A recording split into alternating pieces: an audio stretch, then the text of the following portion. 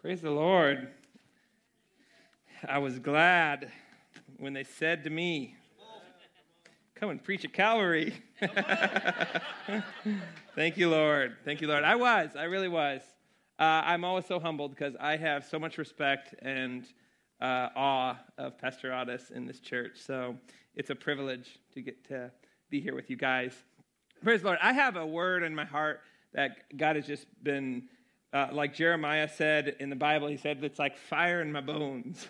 And I want to share that with you. But I do really want to just quickly share what we're doing in New Orleans, for those who are around that area. We are working in New Orleans. We just moved 3 months ago from Honduras. We had been working in Honduras for 17 years.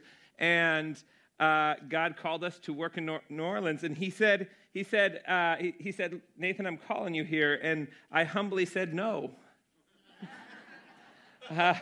My wife asked me, she said, we had heard about it, and she said, did you pray about that opportunity, that work there? And I did. I said no, and I was angry. I was angry that she asked me that, and I was like, why am I angry that she's asked? I was really analyzing this. Why am I angry that she's asking me to pray? You know, that's really bad. What's going on? And so I had to start doing this work in my heart and asking God, what is going on? So, and she said this humble thing. She said, well, I just realized that I hadn't prayed about it. And I just felt convicted about that. And I was like, now I feel convicted. So I said, I will pray. I'll pray for a year. I'll pray about this, but I don't think that that's what God wants us to do. And as I began to pray, I realized that the reason I was angry is because I had developed the American dream in Honduras. I had my home. I had my business. I had my ministry. I had my disciples. I had my 3 boats that we use for all the ministry that we do. I had gotten a Toyota Hilux. I was so excited. I had everything that I needed, and our support was the best it's ever been, you know, and we live on, it's very easy in Honduras. You can live on a very little amount and make it go a long way. So I was like, I don't want to start all over again, Lord. I don't want to start with all new people in a whole new place. And my wife, she's been in Honduras since she was 3 years old. She was a missionary's daughter. And my children were all born in Honduras. So I'm like, this is just crazy. You know, and I realized I was angry about it because I didn't want God to do that. I wanted God to do what I was doing. And I came to New Orleans in April for 1 week, and Pastor Todd spoke over me as I was going. He said, I just feel like you're just going to have so much, this trip is going to be the confirming trip for you, and you're going to have so much peace. And I was like, yes. I get there, and day one, I'm praying, I'm walking through the community, and I'm like, Lord, show me why you're calling us here. Why is it here? And I was praying, why? Because I was like, I have to cast vision to all the people who support us. I have to cast vision to all the people in Honduras that we've supported and worked with for so many years. I have to cast vision to my family and explain why we're going to this place and what God's going to do. And I was like, God, just show me. I need to see why. And actually anxiety and frustration were building. The first 3 days I was there, I was just frustrated and angry. And I was like, this is not peaceful. I don't know what Pastor Todd was saying because that was not from the Lord. And I walked up on the 3rd day. I was walking up over the bridge, looking over the community where we're going to be serving and where we're now living. And I said, Lord, why this place? Why this place? And I felt God speak so clearly to me. I felt my spirit, him say, it's not about why, but it's about being obedient to what I've called you to do. And in that very moment, it was like, you know, my life flashed before my eyes, and I saw all these times that I had my plans, but God changed those plans. And from when I was really little, I wanted to be a missionary to Africa. That was my plan. And I realized I didn't plan to go to Honduras. I didn't plan to do that, but then God had told me 17 years ago, I want you to go there. I want you to be obedient. And I have seen that he has been so faithful. I went with nothing, and then I have so much. I was so blessed and am so blessed. And I said, God, if that's what it is, I can do that. I can be obedient. That's because you always bless me when I'm obedient. And I was like, and in that very moment, man, peace came over me. And the rest of the trip was awesome. It was just so, and I came back, told Pastor, I was like, it was so good. So praise the Lord. So I did not know why, but we just stepped out in faith. We came here just knowing that God has called us. My wife felt wholehearted that God had called us. My children, too, have been supportive of us. And we know, man, my son said, I said, do you feel like God has called us? And he said, I know that you hear from God, and I know that God told you that he's called us, so I trust that. Man, that is awesome. And so this was just such an awesome thing that God is doing. And so when we got to New Orleans, I really began to see why God called us there. And I am passionate about this. Pastor Otis told me you guys have a small group, a Hispanic group of guys, people that meet together. That's awesome because the fastest growing church in the United States, the most plants is in the Hispanic community. The white evangelical Anglo-Saxon church is actually decreasing in the U.S., guys. But the Hispanic community is growing like wildfire. And God has prepared me for all these years in Honduras on how to disciple and how to work. He's taken me through this 17-year course on doing this. And it is by 2050, the statistics say that the United States will be 1/3 Spanish speaking. And man, I was like, that is why God called us here, to raise up a generation that now is the time to disciple. If that's where we're going to be, we need that silent voice that no one knows about. We need to raise it up and awaken it for God, for Christ. So we want to raise up disciples. And then New Orleans, it's like one of the worst cities in the U.S. It was the month we got there. It was the murder capital of the U.S. the month we got there. So it's top 5 in the most corrupt cities in the U.S. And I was like, man, this feels like Honduras. This is amazing. God prepared me for this. So it was awesome. Like God has just set it up. And then this is awesome. This is so exciting. There's so many things. You can't make these things up. It's awesome. We get there, 70% of the Hispanics in Louisiana overall are Honduran.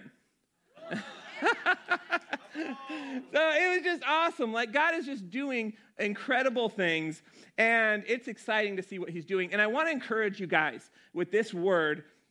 Right now, around the world, we are seeing the greatest harvest of Christians, of people coming to Christ, to giving their life to Christ and serving him. So don't get caught up in all the negative stuff that's on media and news and all that stuff. God is moving. It's not just an opinion. It's statistically shown that all over the earth, there are more people coming to Christ than any other time in history since Jesus Christ walked the earth. He is moving.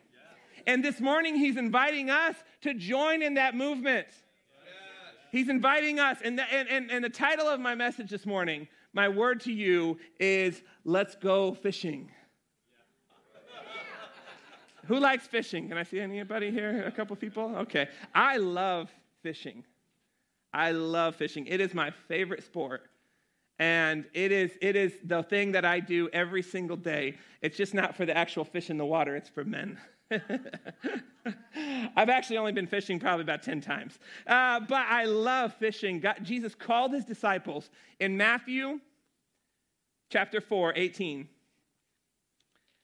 Jesus says this to his disciples, he calls his first 4 disciples. He says, as Jesus was walking beside, Matthew chapter 4, starting in 18.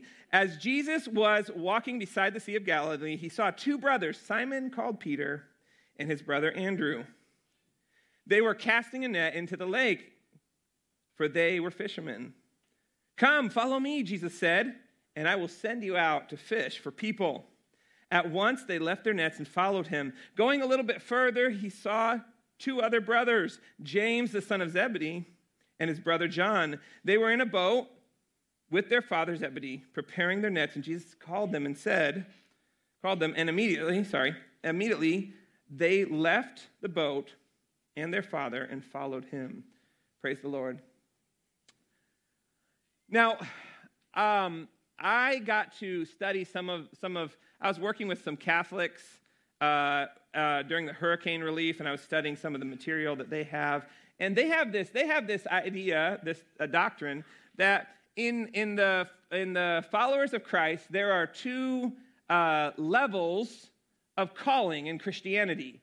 So there's the calling over everyone, and then there's this calling for like a higher calling. Say you're called to be a padre, a leader in the church or that sort of thing. And I thought that, that's so silly. That's not what I see in Scripture. God calls everyone to be his servants. God calls everyone to a higher calling. But I want to say this, guys, this is something that I see, and a lot of you, my close friends here at Calvary, I see this in so many people in the United States. We wouldn't say we believe that, but our actions show that we believe that. We believe that there's certain people that are like, man, yeah, Blaine, he's called the ministry. Pastor Otis, he's called the ministry, but that's not for me. I'm just doing my thing, And so we only focus on the first part of the verse where Jesus says, come and follow me. We teach our kids to follow God. We teach them to do the things of God. Pray for your food, go to church, be kind, don't lie. And that's great. That's the first part. That's great. It's so good, but it's only the first part. Jesus said from the very beginning with his calling to his disciples, he said, come, follow me. So be intimate with me. Let's walk. Let's do life together for what? I will teach you to be a fisher of men. So that is the goal of everyone here. It is not just the missionary from Honduras. It's not just Missions Month. It is the mission. It is the mission of God that he has called. If you say with your mouth, I'm a follower of God, I'm a follower of Christ, I'm a Christian, it is your job to be doing this in some way. And I'm going to give you some practical tools to do it. Because I don't want to just preach a heavy message and then, like Jesus said to the Pharisees, you put these heavy burdens on people and you don't lift one finger to help them out with this message. So I don't just want to put this heavy thing on you. I want to give you a simple way to do this in wherever you are, whatever calling, whatever job, wherever you are in life, a simple way to apply this. So Jesus goes, if you read through the Gospels from that understanding, Jesus says, follow me and I will make you fishers of men. I'll teach you how to do this. If you read through the Gospels with that mindset, the whole Gospels change. The whole Word of God changes. There is this theme to reach the nations, to bring in the kingdom, to walk with God in intimacy for the purpose of winning souls.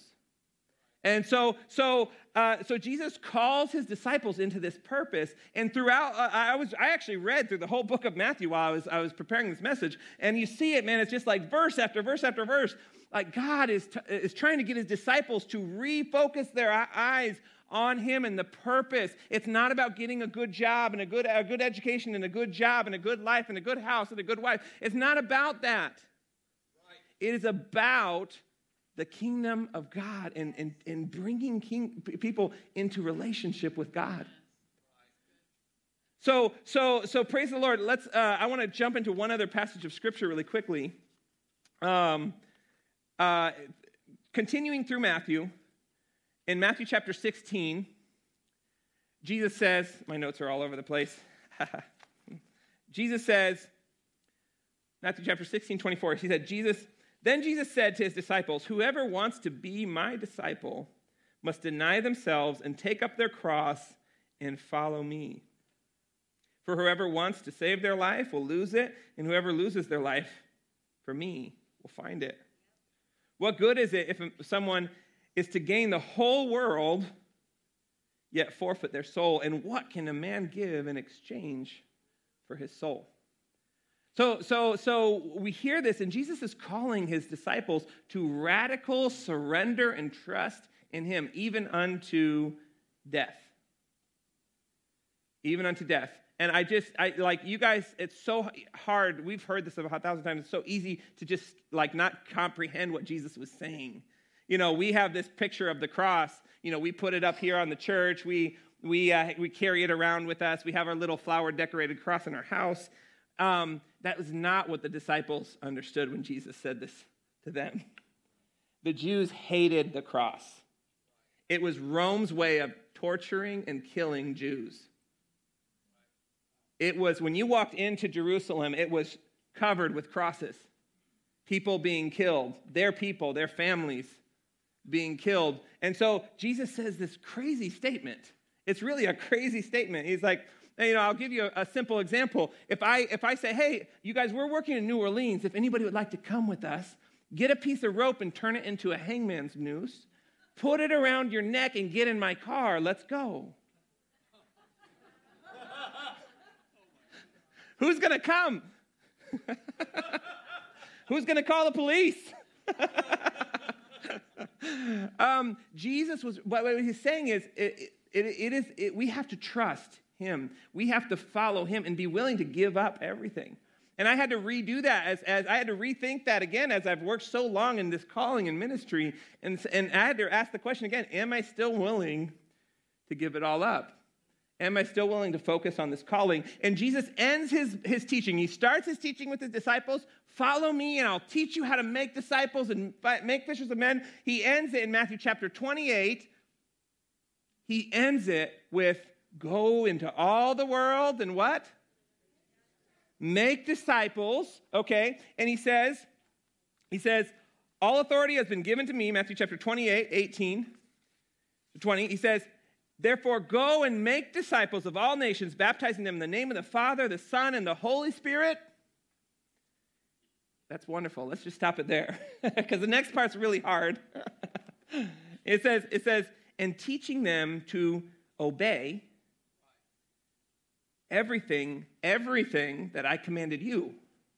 So Jesus took 3 years and walked with these guys, and then he says, okay, now you go walk with others and take them through all the things that I teach you. And man, I can just imagine the disciples like, oh dear, where did I take notes? I got to start writing all this stuff down again. Okay, but then he says another encouraging statement.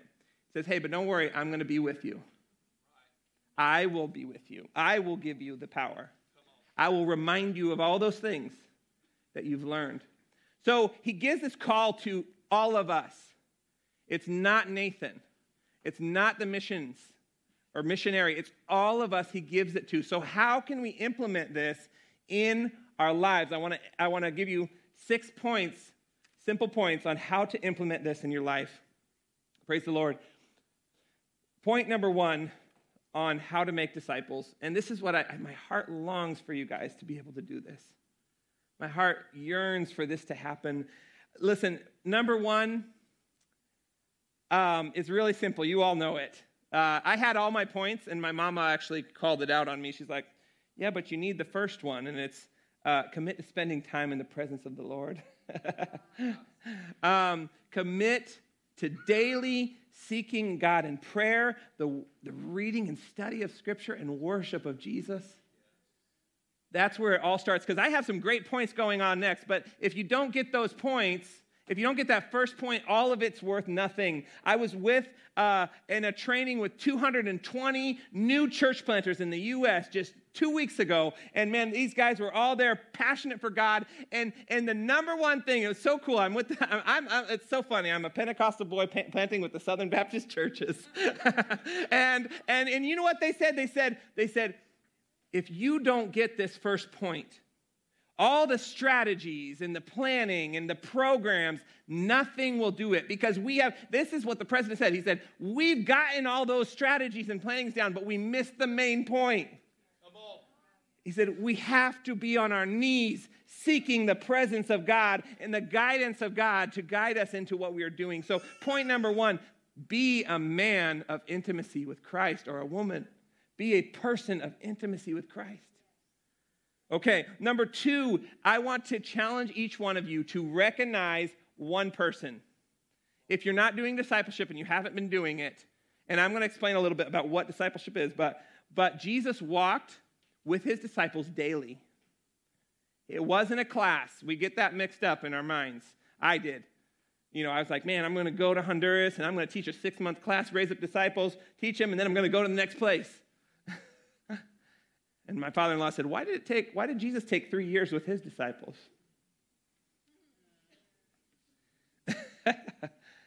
But Jesus walked with his disciples 3 years, teaching and training them daily.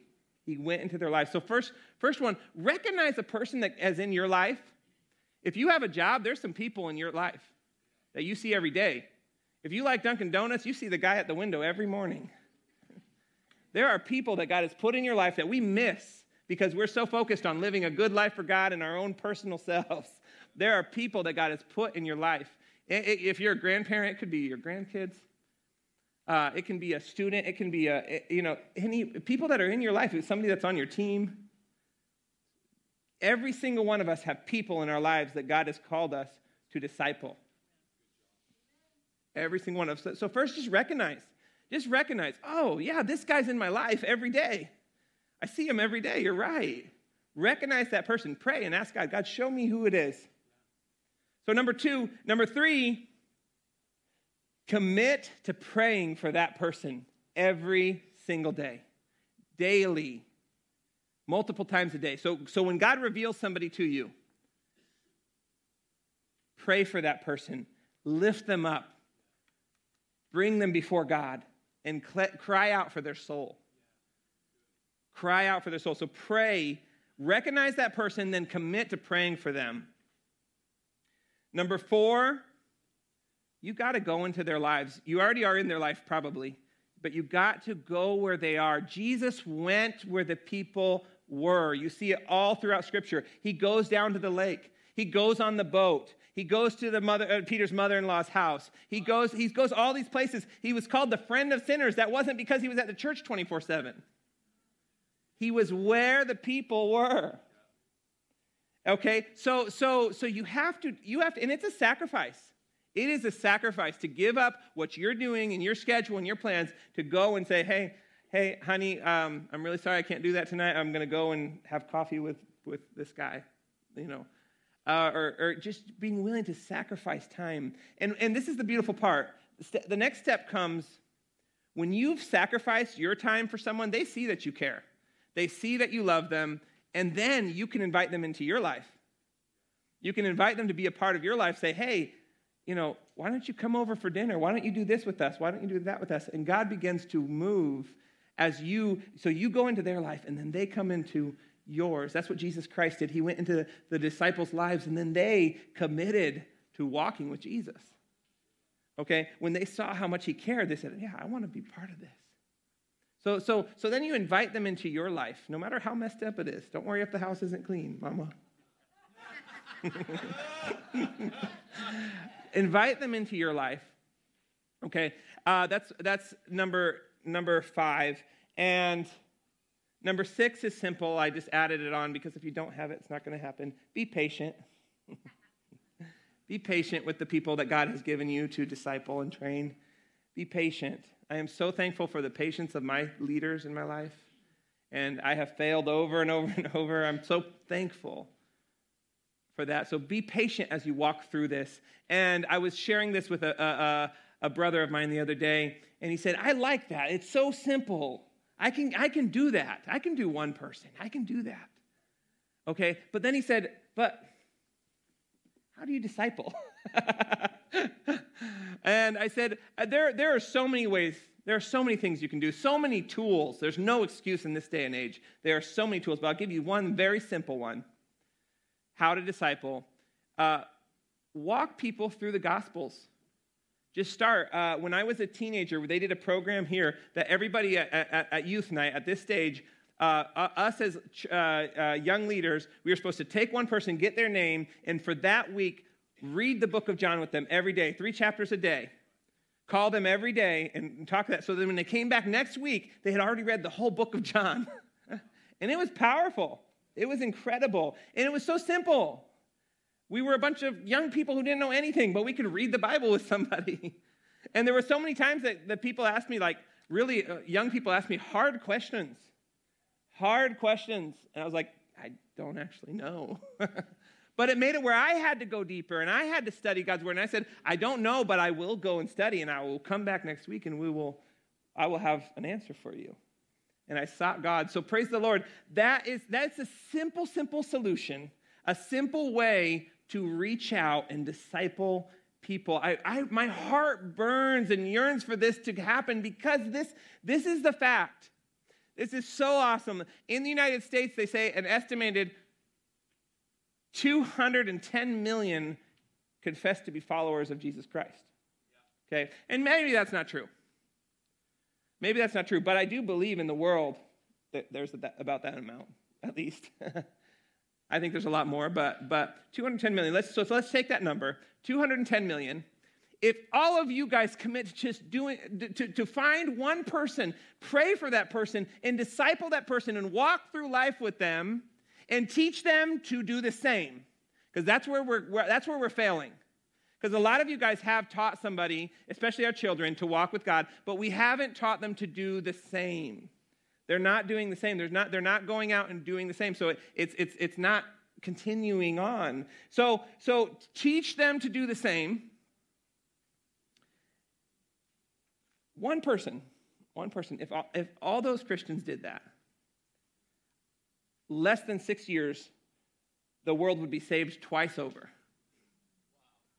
Less than 6 years, God would be coming on his throne because every nation, every tongue, every tribe had heard the word of God.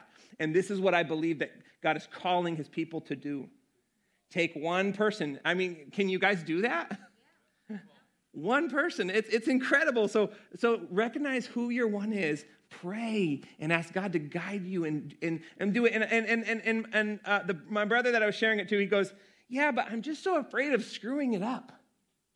And I said, you will. But you will, if you are afraid to screw somebody's life up, or afraid of screwing somebody's life up, you will never change anyone's life. You will never change anyone's life. And God will give you the strength, and he will take your mess ups and turn it into something good.